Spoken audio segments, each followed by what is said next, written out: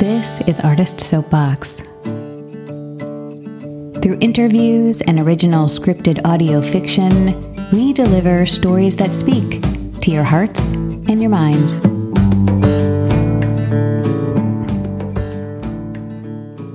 How can we use writing as a refuge during our journey through grief?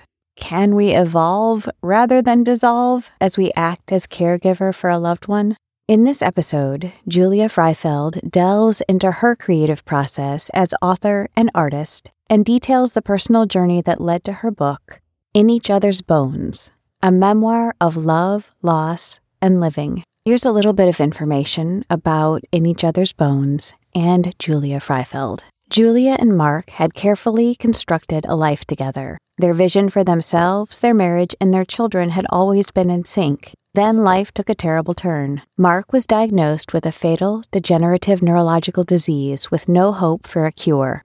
They would endure 10 years of daily discussions about disease, doctors, medicines, and dying. Drawing upon therapy, painting, sacred rituals, and writing, Julia found the strength to remain at peace and not fall to pieces as she worked to keep her marriage strong and prepare for life on her own. A classically trained fine artist, Julia Freifeld earned her degree from Boston University in painting and printmaking. After studying in Paris, she worked as a scenic artist for Disney Studios in Los Angeles. She now lives in Raleigh, North Carolina. In Each Other's Bones is available on Amazon.com. Learn more at juliafreifeld.com. My conversation with Julia made my heart full. On her website, she writes, "The theme of my life is love." And that became abundantly clear. Like her book, Julia's conversation is full of humor, vulnerability, and wisdom. See the links in the show notes for more information, and enjoy. Hi, Julia.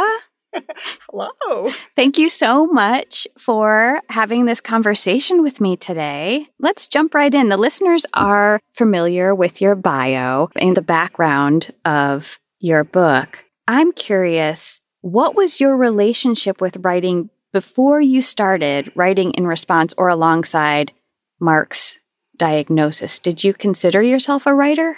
That's an interesting question. I don't know if I consider myself a writer. But starting in middle school, I was writing in a diary. At that time, they were called diaries. Mm-hmm. And I wrote off and on middle school, high school, college, and then stopped. So no, I didn't think of myself as a writer. But when Mark got sick and his symptoms were beginning, I turned back to journal writing. I went write. I grabbed a composition notebook. I grabbed a pen, and I started writing. So it wasn't until years later when this book was created that I now realize I am a writer. Mm. When I look back at my diaries, I found them from middle school, high school. You know what? They're very good. They're very open. They're very unfiltered. They're very poetic. So there is that. It was a grain there. Mm-hmm. So you always wrote? Always wrote. You just didn't call yourself a writer. Isn't that interesting? It is. But it definitely was my go-to, is where I needed to express myself, was through my writing during the caregiving years. I read somewhere that you had a compulsion to write during this time, that you wrote on scraps of paper, napkins, ripped out calendar pages, etc. Would you talk a little bit about that compulsion? Well, when you were what felt like I was fighting for my life during caregiving with my husband, I sought out some place where I could unload all those emotions, and not on him or not on my children or anyone else. And so I did. I carried a journal around with me most of the time, but sometimes I didn't have it with me, and I'd be in the market and a thought would come to me, and I would take that receipt and start writing and stick it in my car. And I had papers all over my house, little napkins from restaurants where I would write things down. Then eventually I had the idea to put them in this giant plastic tub. And I thought one day I will revisit these scraps and put them together. And it wasn't until after my husband passed that I took those papers and napkins and receipts and laid them out. And sometimes I remembered to date them and sometimes I didn't. So I had to kind of it was like a puzzle of fitting where things went. I have a picture somewhere of me next to my big tub of scraps of paper. And it was, I'm grateful I did that. I'm grateful I just wrote on anything and had that, because it was very beneficial when I put my book together to have those bits and pieces. Were the bits and pieces like journal entries, daily occurrences? Were they poems? What was it? Everything? What did you put down on paper? Everything. Sometimes it was a line I thought would be really good in a poem. Or it could have been just a feeling, a thought, something from a therapy session maybe I came out of, and I had some realization, and I knew to keep it on paper, to get it there. And writing versus painting, for instance, because I always thought of myself as a painter. It's very immediate. Painting, like I couldn't do a quick painting at the bank when I had a thought. I could quickly write something. Painting requires setup. It requires putting out your brushes and everything and closing it all down. And that takes a lot of time. Writing was just right there. Writing was right there. So that's why writing became my tool, where I unleashed my emotions. Mm-hmm. What was it like for you to go back through those scraps of paper from your tub?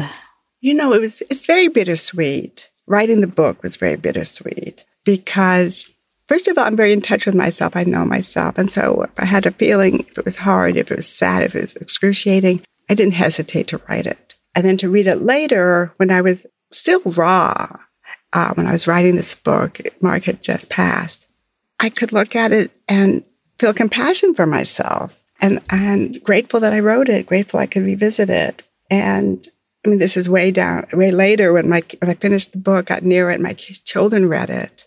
I felt in a way they got to see me. They got to know me in a way we don't always know our parents. Being vulnerable, hurting, reaching for understanding. We think our parents have all the answers, and I didn't. I think one thing I might add, so I'm both a painter and now I do see myself as a writer. At that time, while I was caregiving, I had to trust my artistry. I had to listen. I had to follow my muse. And when I wrote this book, I felt like I was painting a painting. I felt like I painted a book, and it set me free for sure. Say more about that. You painted a book. When I paint, I throw on the paint. I don't think too much. I throw it on, I layer, then I scrape and I take off and I put more. I'm like this push-pull with this canvas. I don't know where it's going necessarily, but I love the process. I love throwing paint on a canvas and taking it off and seeing what's underneath. And sometimes, I might start a canvas and I'm using a roller. I'll put the oil paint on the roll it, creates a texture, something. But then with the layers, you never see that rolled paint, but it doesn't matter. It's there. When you write, I edited this book, but if I hadn't, this book would have been double the size. It would have been 600 pages. So, of course, editing, it's the same like editing a painting. I'm throwing everything out there, and then I'm pulling out and editing and taking out. So the process is, again, this sort of like push, pull, put on, take out, because writing is like painting. There's like a struggle involved with the process when you're doing something creative. I can't even have music on. It has to be completely silent. So when you arrive at something, an image exists or a really good poem happens, that creative experience is it's beyond satisfying. I don't even know how to describe creativity in a way. It's just instinct. It's trusting my intuition. I love that you said that. Thank you. I've been thinking a lot about this idea of muse or creative spark, and you mentioned that you were really in touch with your muse. I want to know what your relationship is with your creativity now, but I also want to know if your relationship to that, we'll call it the muse, what that was like during this whole writing process. I had mentioned the word compulsion. You picked up on that word. I had to write to survive during those caregiving years. Mark was sick for 10 years, and he had a type of illness that there's no remission and there's no cure. Like ALS, MSA, which is what he had, is progressive. Eventually, he's not talking, walking, moving, swallowing.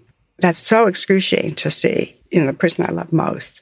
So for me, there had to be some kind of an outlet, something to do. Someone else might dance. Someone else might need to exercise more or whatever. For me, it's always going to be creative. And what's also really great about writing, at least how I journal, and people journal all different ways, I don't stop. I'm on a roll. I am just unfiltered. I'm just writing. It's repetitive. There's no grammar. There's no thought of grammar or punctuation. It is just an unleashing of every emotion I'm experiencing. I never thought anyone would ever read my journals. I thought these were just for the moment and that maybe I'd throw them away. Because this book, it's very personal. I didn't even know it was going to be a book. That came years later. I thought I was just surviving. And by writing, I was surviving that day. And then the next day I'd write some more. And they were hidden. These journals were hidden. I don't know if Mark knew. I don't know if my kids knew at that time. So it was years later that it occurred to me with somebody's advice that maybe I have a book. A writer friend of mine who read some of my journal entries. She said, you might have a book here, Julia. And that was, as they say, newsflash. And usually I'm a very impulsive person. I'll just jump in. Let's do this. Let's do that. That slowed me down. That thought was a jolt. Do I have a book? Do I want to expose myself that much? Do I want my children to know every feeling I had? But I knew the creative process is if you're going to do it, you just have to be yourself and you have to just open up and put it out there. Well, eventually, 12 years later, my book was finished. It took that long to write, to edit, to think about it, to decide what goes in and what you take out. So you said it is a very personal book, a very personal story. How do you feel knowing that your personal journey is out there in the world? And why did you decide to make it into a book for other people to read? Well, that part, okay. I didn't know how that was going to feel till it happened. Surprise. Yeah, surprise. My life is full of surprises. I'm like, oh, that led to that. All right. Well, so I finished the book. It's published. I had my big book launch last October. I bring a reading at Quailridge Books. And, at first, my family, my friends read it. I get this feedback. They know me. I trust them. But then it has this ripple effect. It sounds like people from the Midwest, people I don't know, California, are emailing me, calling me, reaching out. And I realized I'm helping people. And this is what I learned. This was the process.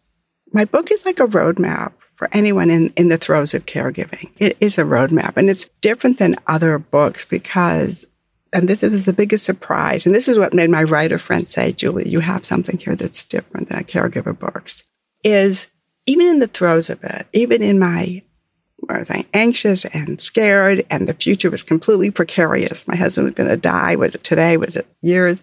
Living this very high-strung life. At the same time, I felt something really big was happening for me. Something beautiful was happening. I was growing, and I could feel it. I could feel myself being stretched, and I was growing inside this chaos. And in my book, in my journal entries from the beginning, I write about, I felt this hand on my back pushing me forward towards something I was going to learn from and something beautiful.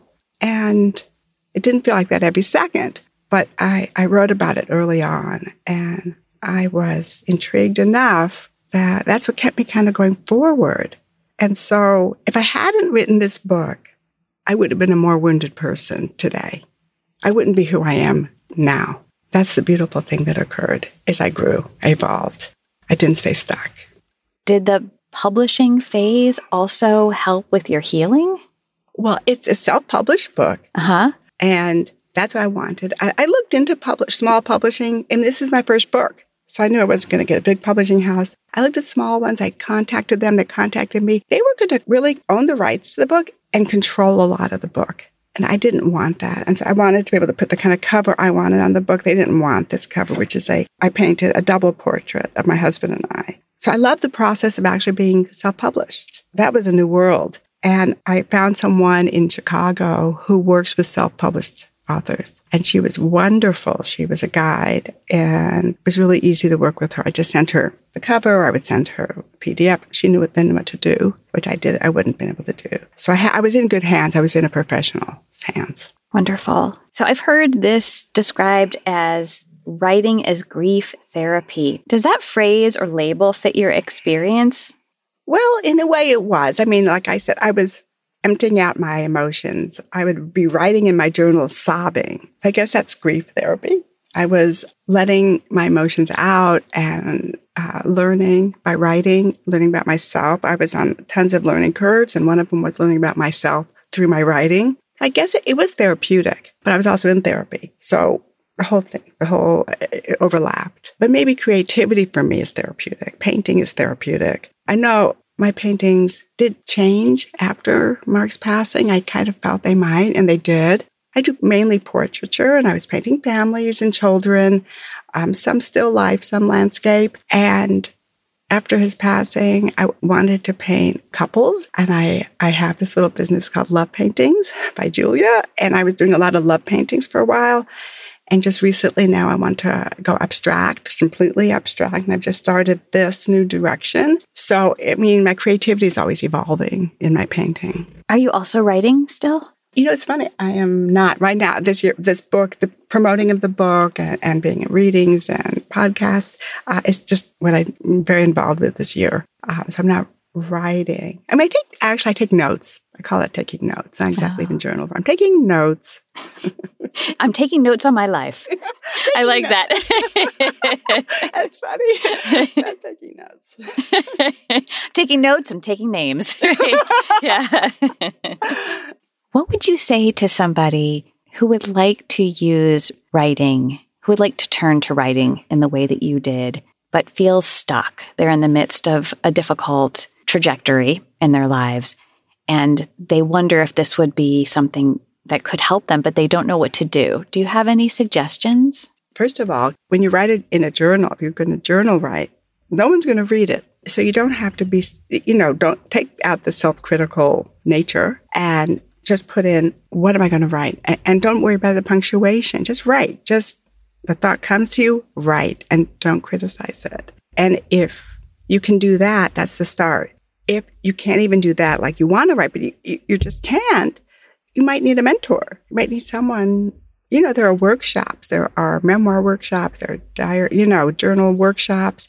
And then maybe you benefit from prompts. So there's lots of ways to go. But if you have an instinct, if you're feeling like I want to write, then you have something to write about. And trust that instinct and just find a way to do it, either on your own or with maybe a guide.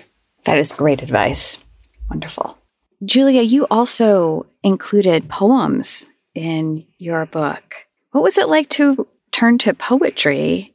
Do you have a poem that you would like to read for us? The process of writing a poem is totally different than a journal entry. Writing a poem is like writing a dream, because not that I'm overly self-editing while I'm writing the poem, but I'm thinking more in metaphor, simile, color. It's different. With the journal, I'm not thinking about anything. With a poem, it's like a dream, and I'm thinking differently. And so during the caregiving experience, so Mark and I were married 34 years. But at the end of his illness, at the end of his life, I realized our relationship was actually really changing. And I had to pull away. He sort of had to pull away as he prepared for his dying. I realized we were uncoupling. And that was a really painful realization that, I was preparing. I was letting him go, and he was letting me go. So I wrote a poem about it. And I'll read that to you. It's called A Mirage. I stand by the window, looking through two types of glass. Plate glass offers the clear view. Crackle glass animates the outside world, a slender branch, fragments, rustling leaves, kaleidoscope.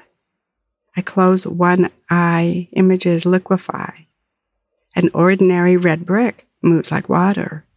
The sky ripples. Rooftops look like brush marks. Colors blur like watered silk. The crackles are like threads, looping their delicate way around the glass. The interlaced facets are within the soft pain.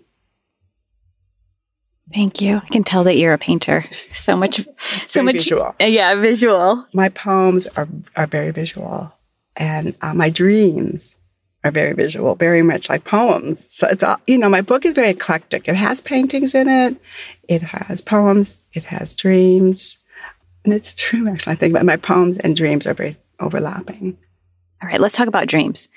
I'm not a dream person. Like, I don't write them down. I don't remember them. Are you a dream person? Yeah. Do they speak to you? Yeah. Oh, I had a dream journal also just next to my bed, and that I kept by my bed. And I included 25 of my dreams in my book. Some of them were just a sentence, and some of them are about a paragraph. They're short. But one dream is this kind of a fun one that I had.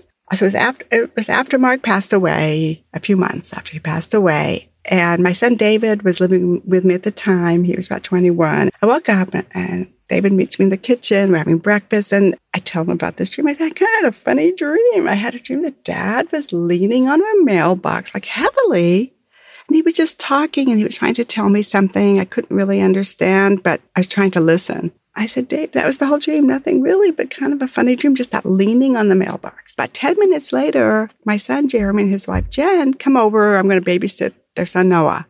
They come in the house, and they both say, what happened to your mailbox? I said, well, what do you mean? Well, it's fallen down. So we all run outside. And luckily, I just told David about my dream, because otherwise no one would have believed that. Right. About Mark leaning so heavily in the mailbox, I thought it was going to fall. There's my mailbox flat on the dirt. Wow. So I got really, during these years anyhow. I thought he is sending a signal, and I'm listening.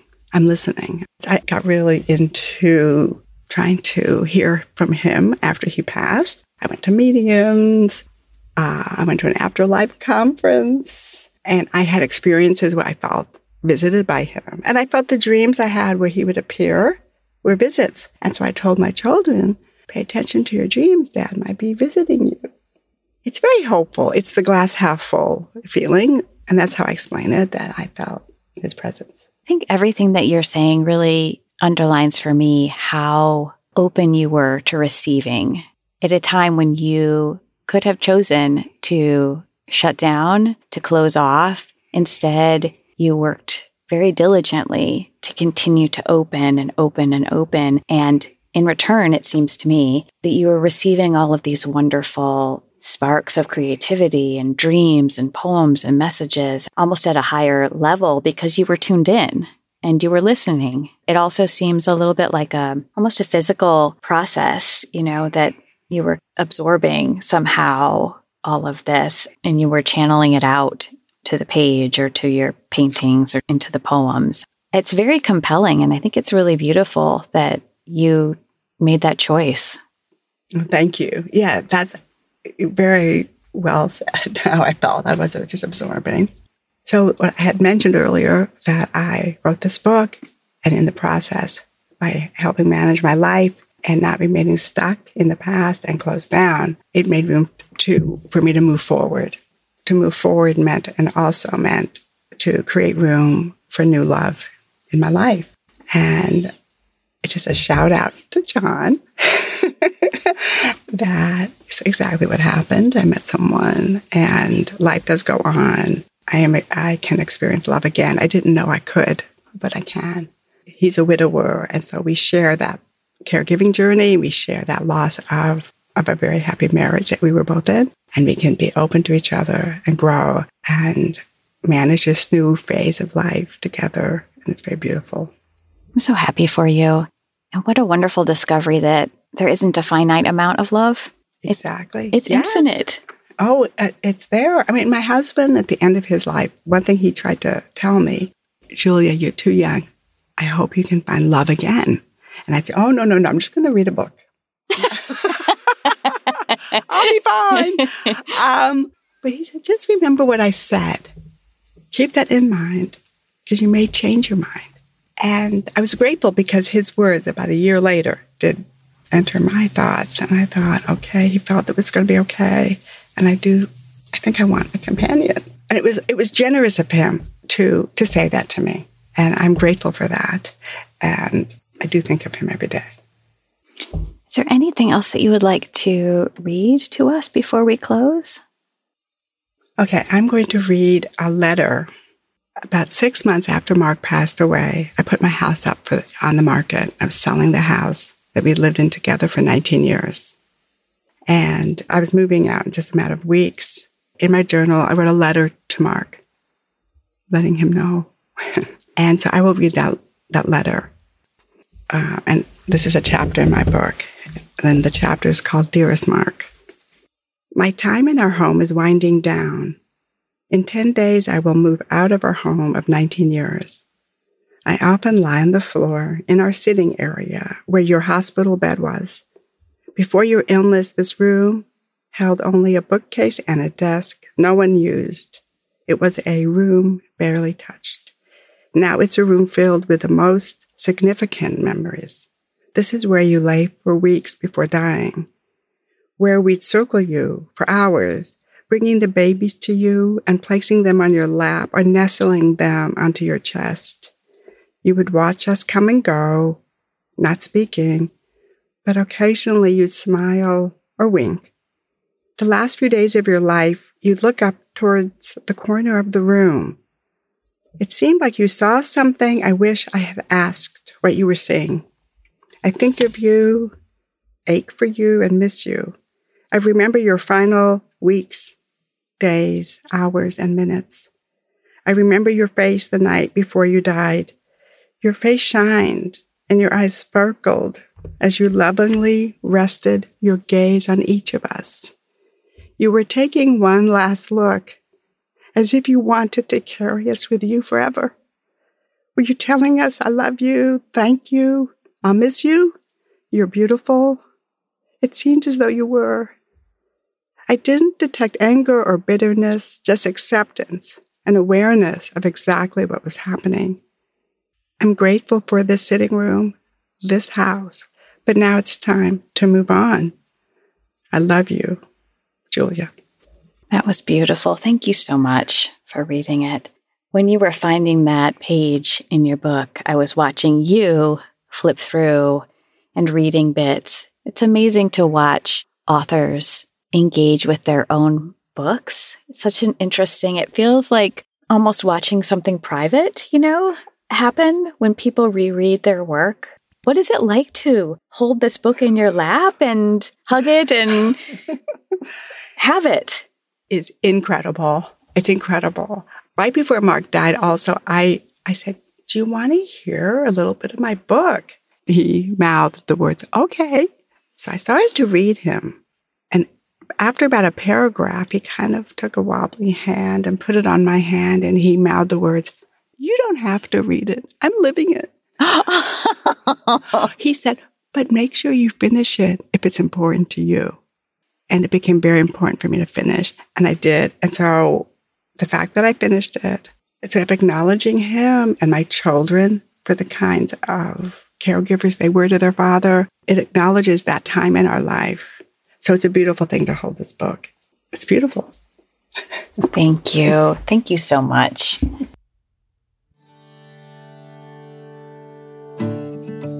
Established in 2017, Artist Soapbox is a podcast production studio based in North Carolina. Artist Soapbox produces original scripted audio fiction and an ongoing interview podcast about the creative process. We cultivate aspiring audio dramatists and producers, and we partner with organizations and individuals to create new audio content. For more information and ways to support our work, check out artistsoapbox.org or find us on Facebook, Instagram, or Twitter. The Artist Soapbox theme song is Ashes by Juliana Finch.